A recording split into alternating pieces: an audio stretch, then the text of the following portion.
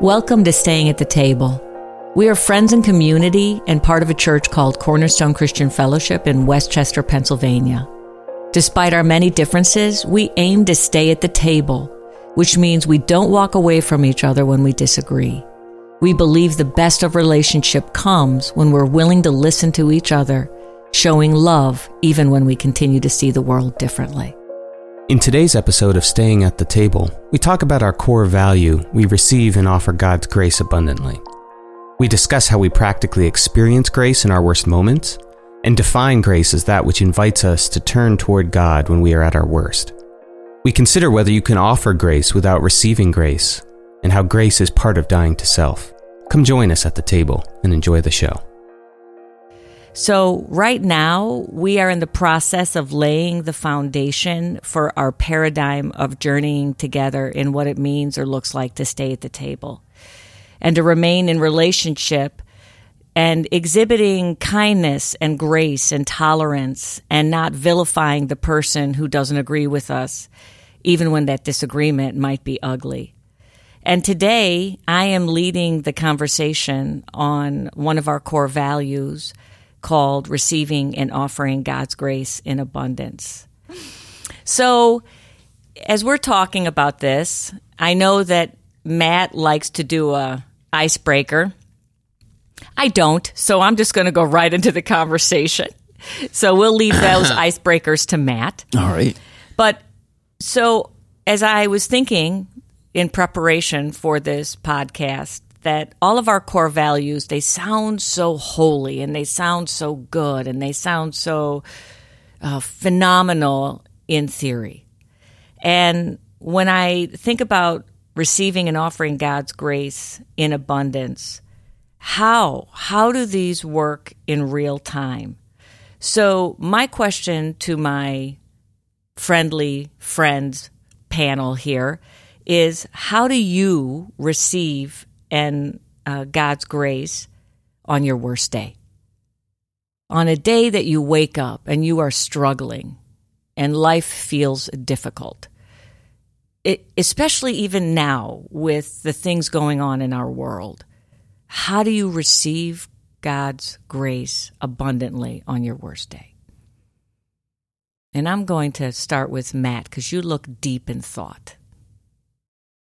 Yeah, right now, that looks like, for me personally, it looks like some sense of compartmentalization. And I know that probably doesn't sound great, but the way I receive grace is by not letting the terrible thing that just happened spilled into every other element of my life.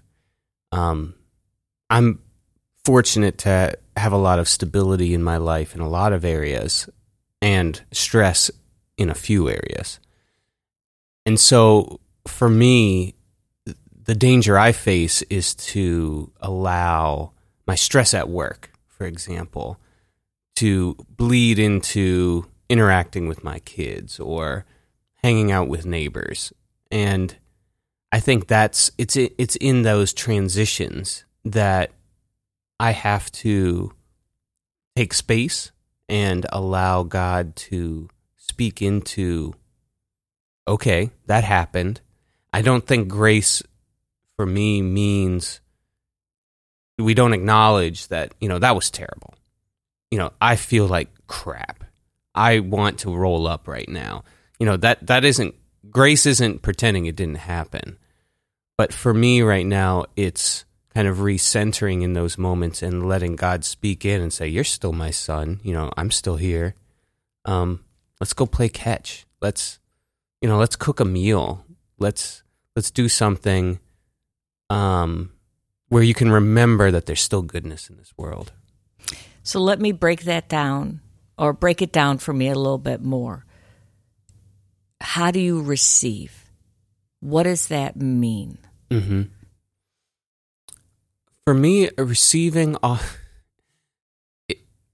think there's usually like tangible moments where I have to kind of make space. It's hard for me to receive grace, so I would describe that process as moving from a place of hurt and frustration to a place of healing and renewal internally. It's a place of release, letting go of what has happened, but again, not denying its existence, and refocusing my perspective on kind of the longevity of God's goodness in my life. Letting the timeline expand from this moment where I feel terrible to, let's remember my life and how God has been there and pouring over it. And so that usually looks like when I was commuting, it was on the train, taking that time, looking out the window and just praying, meditating, taking a nap. Without my commute, since the pandemic, I've had to find that space. I've ended up, my office is in my bedroom, which, some people probably think that's a terrible idea, but kind of, but okay. So I just got to roll up on my bed and lay there for a while. And if someone walks in like, and the feet is Daddy, why are you in a position?" fetal position? That's just work, So that's a little bit more of what it kind of looks like for me. And also what I'm hearing you say is it is not living in the moment, but it is recognizing that life is fluid and that life is impermanent. Things keep going. This moment does not define your whole life. Yes. Yeah. James, what about you? So I was thinking about this number of different ways. One is receiving the gift called grace kind of selfishly, right? If you're selfish, the gifts you receive, you kind of just, it's because I'm me, right? So for those of you that are out there that are listening that are a little bit selfish, you're really going to resonate what I'm about to say. Because we're a family, you and I. And so there's that element of it, of you kind of take the gift, integrate it into what's happening, and you almost have this feeling of, I deserve it, which is the mistake, right? Everything up to that point of I deserve it, you're okay. And I think that's when God then speaks and says, oh, really? And then I go, okay, you're right. My bad. I didn't deserve it, but I am very thankful of it. I'm integrated. And this feels good. I mean, and it's almost become, I feel a little bit embarrassed, to be honest, of the anger I usually feel just before grace walks in. Right? So it's a tough situation. Matt mentioned work. It could be family. It could be anything. And you're really struggling with it at the moment. So you're mad. And then there's the breakthrough. And you go, one of these times I'm going to try to get through this moment without being so mad, without acting so childish, without making a stink of the situation before it works itself out.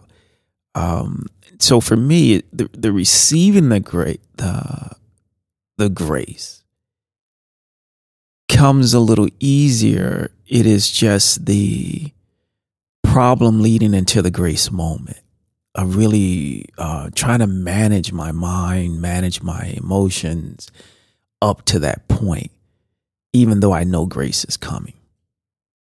And but integrating it once it arrives, I usually can do that. I'm usually disappointed in how I acted before grace arrived. What's interesting to what you're saying is you're almost defining grace, because isn't grace the thing that shows up when we're at our worst? Isn't grace the thing we have to breathe in when we're disappointed in ourselves or angry with ourselves because we didn't do it the right way to begin with? Grace for me is that moment. There are so many moments of my life that I have not. I'm an Enneagram 1, which means I'm a reformer, which means I seek perfection. So absolutely fail at perfection. And what I find at the end of my imperfection, at the end of my own self-frustration, anger, is that grace that breaks through and says, even there, I love you. Even there, I accept you. So that, for me, you are defining exactly what grace is in our ugliest, God's love remains. In our ugliest, God's kindness finds us and invites us into the something more, always inviting us to our true self, always inviting us to try again. Mm-hmm. Matt, what are you thinking? I can see you're thinking. I was thinking about, I was thinking about math, and I was thinking about parabolas, the kind of that shape, where there's something at the tip, and in calculus, it has very specific properties, and you think about that a lot, and then it changes direction. And you were saying, when things are at its worst, and in some ways you can think of that as kind of like a trite thing, like, it's the dawn comes after the darkest hour. Like, what does that mean? It just sounds like, I don't know. But I was just thinking kind of from a mathematical perspective, if grace is the catalyst for like the angular change, what's bringing about that change of direction, then indeed it's true. Grace is that thing when, the first derivative equals 0, and then changes it to the different direction. Right. I was just thinking about that. Yeah, that's very profound. So in receiving it, then what does the offering look like? What does that look like in real time? What does that look like in life? When we're angry at ourselves or the other person or the situation, when we want to yell, maybe when we do yell, I don't know. What does offering grace look like? And James, I'm going to start with you this time. Yeah. So to offer, you really have to push yourself to mature in the moment, right? And it seems almost impossible to offer grace if you haven't matured to a certain point in understanding the moment. So, for example, if I feel that the other person, their actions are going to materially impact me, then I find it hard to offer the grace. Mm-hmm. But once I understand the moment and that my outcomes come from somewhere else, it's easier to offer. And it's understanding this person needs this, not me. And being mature enough to go ahead and give them what they need, understanding my needs are going to come and be satisfied somewhere else. And so offering that grace abundantly is you have to understand both yourself, your capabilities, your source, and then look at the other individual and say, hey, this person needs it. Can you separate yourself from the selfishness and give them what they need anyway? Right? I'm not going to get anything back. I don't need anything back. My source is somewhere else. Give them what they need. Unpack that. What do you mean by your source, your needs come from somewhere else? Unpack that. Well, whether it's material, emotional, or whatever, if I have and I'm unwilling to give, then something's processing in me that makes me want to hoard what I have. The person needs what I have, even if it's just a listening ear, and I refuse to give it, then there's something falling short in me. And so I slow down and say, well, what is that? And how do I address it? Because giving it doesn't affect me. Giving it doesn't take away from me.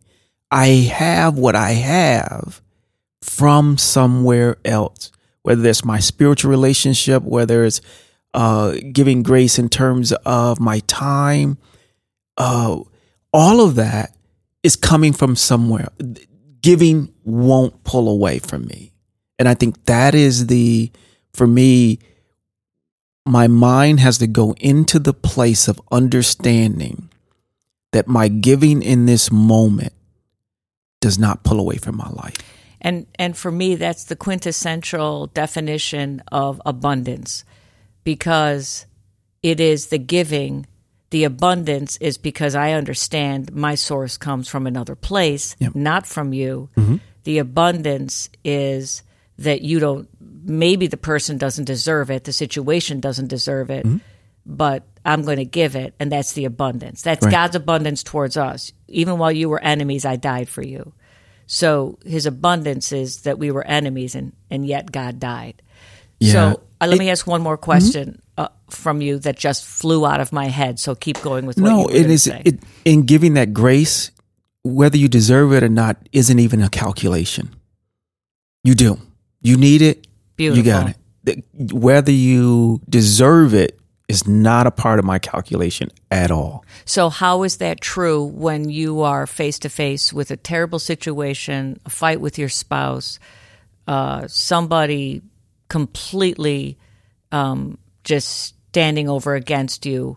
How does that play out?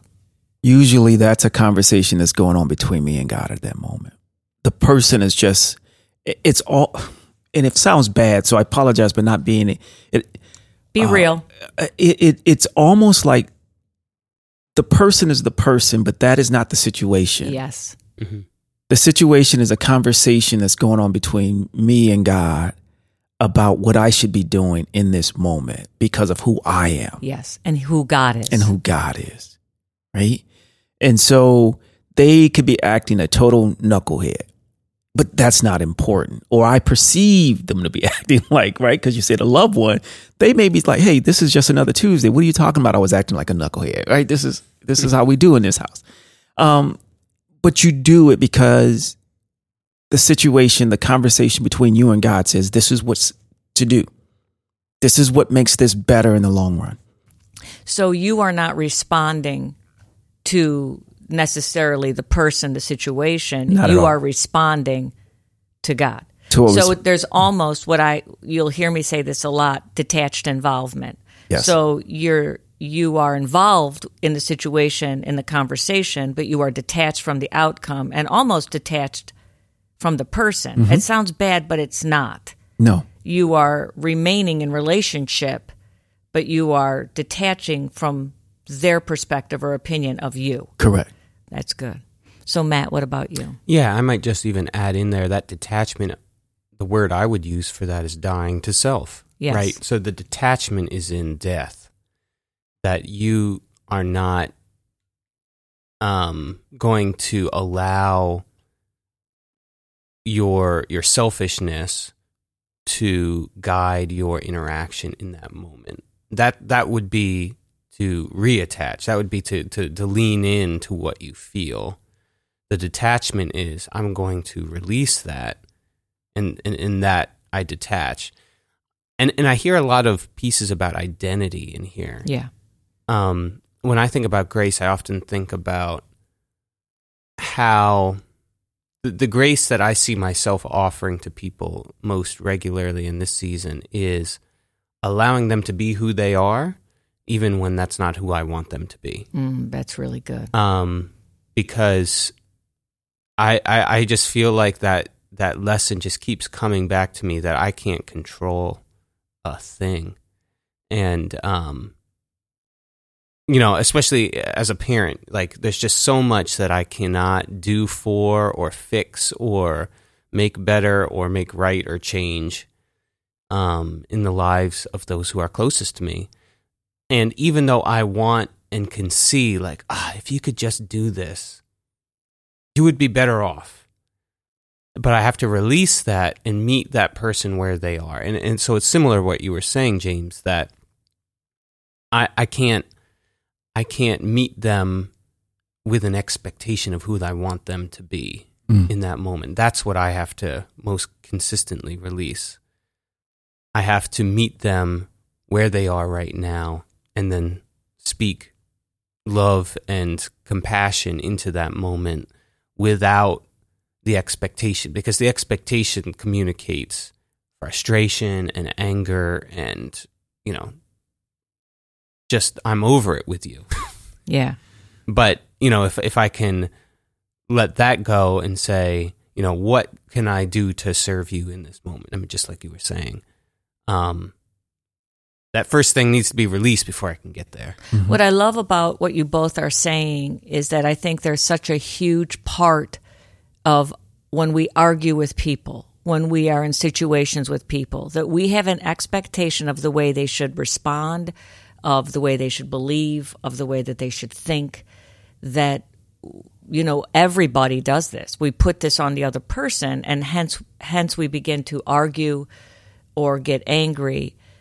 I think it's such a poignant thought that we have to remove our own expectation of the other person and meet them where they're at, which for me is exactly what God does to us. God invites us into our true self and loves us where we are while inviting us into something bigger and more that moves us more towards our new self, our true self.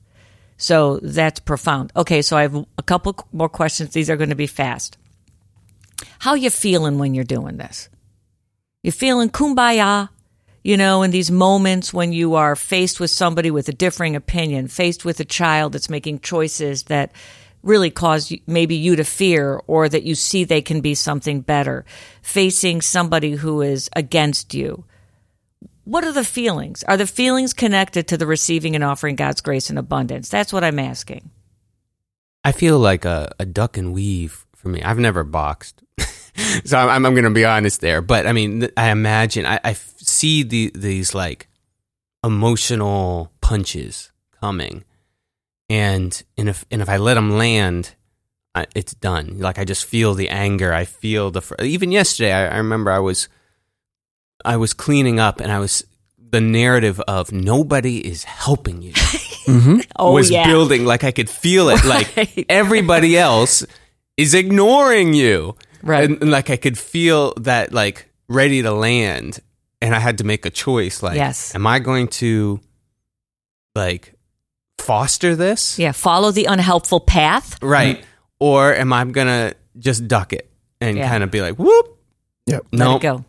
I'm just going to let that go. So that to me is kind of a main emotional piece. What about you, James? I think that's accurate, because some days is no problem. Other days you're like, you got to be kidding me. And I think the big thing is the fear of the unknown. I'm going to do this and I have no idea how this is going to turn out.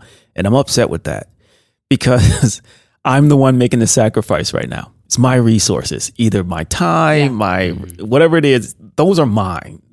That's how my brain is going. And it's like, and I don't know the outcome. So now my emotion could either be, doesn't matter, or either, oh, I'm upset. And you have to take the action anyway. Yeah. This is truly the dying to self and the picking up your cross. This is where, to me, the rubber meets the road. I'm a passionate person. I'm an emotional person. And I've spent so much of my life with my emotions leading the way. And in this last decade of my life, learning how to not allow my emotions to lead the way, but allow my choice to lead the way, and that I don't have to respond to the emotion. So oftentimes, even though I might be moving in grace, I am not feeling grace. Mm-hmm. I might be making the choice to speak calmly, but inside I might have curses going through my mind. And I think that's an important aspect, because I think people think oftentimes that we have to feel grace to act gracious. And for me, it is more often than not, I am not feeling grace. I am making the choice to move in grace. Mm-hmm. And I think that's an important part. Okay, one more fast question. I know we're running short, but that's what I do. Are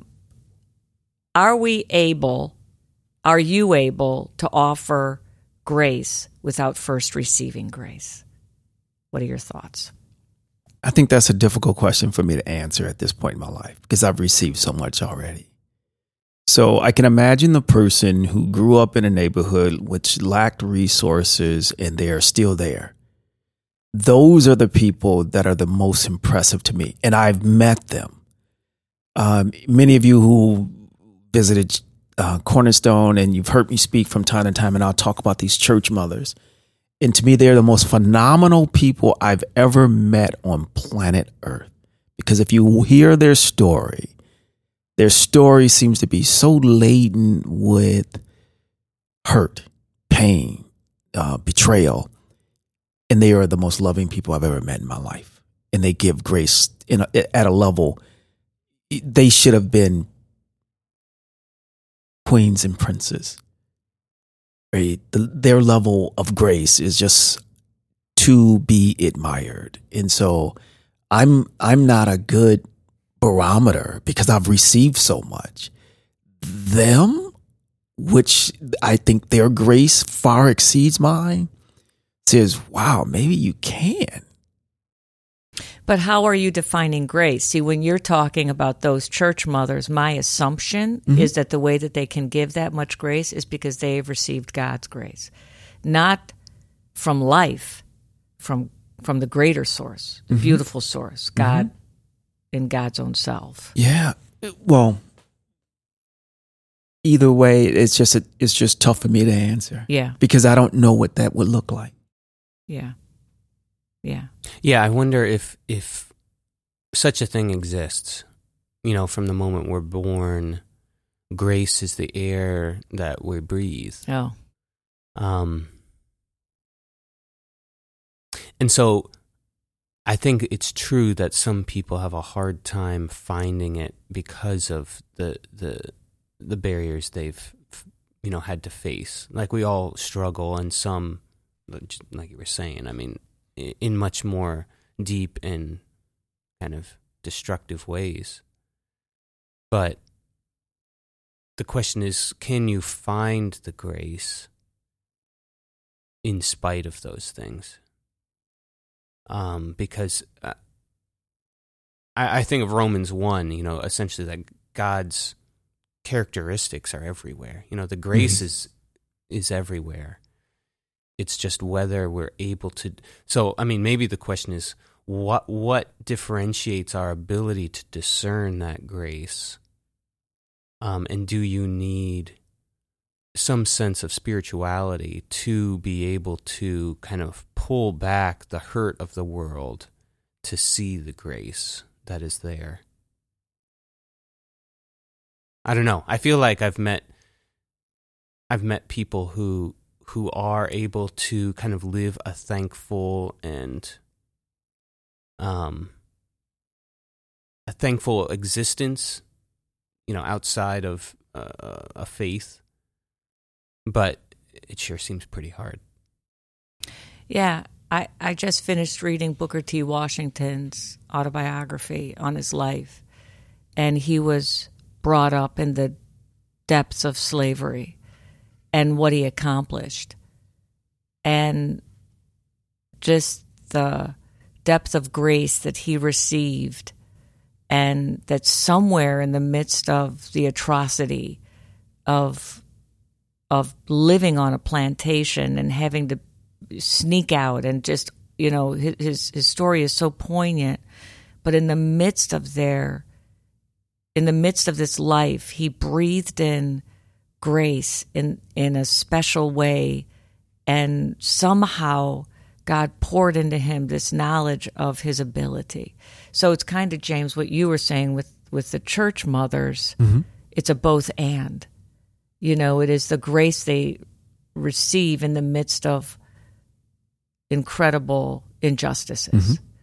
And yeah, it surrounds all of us. So yeah, something to ponder as we continue.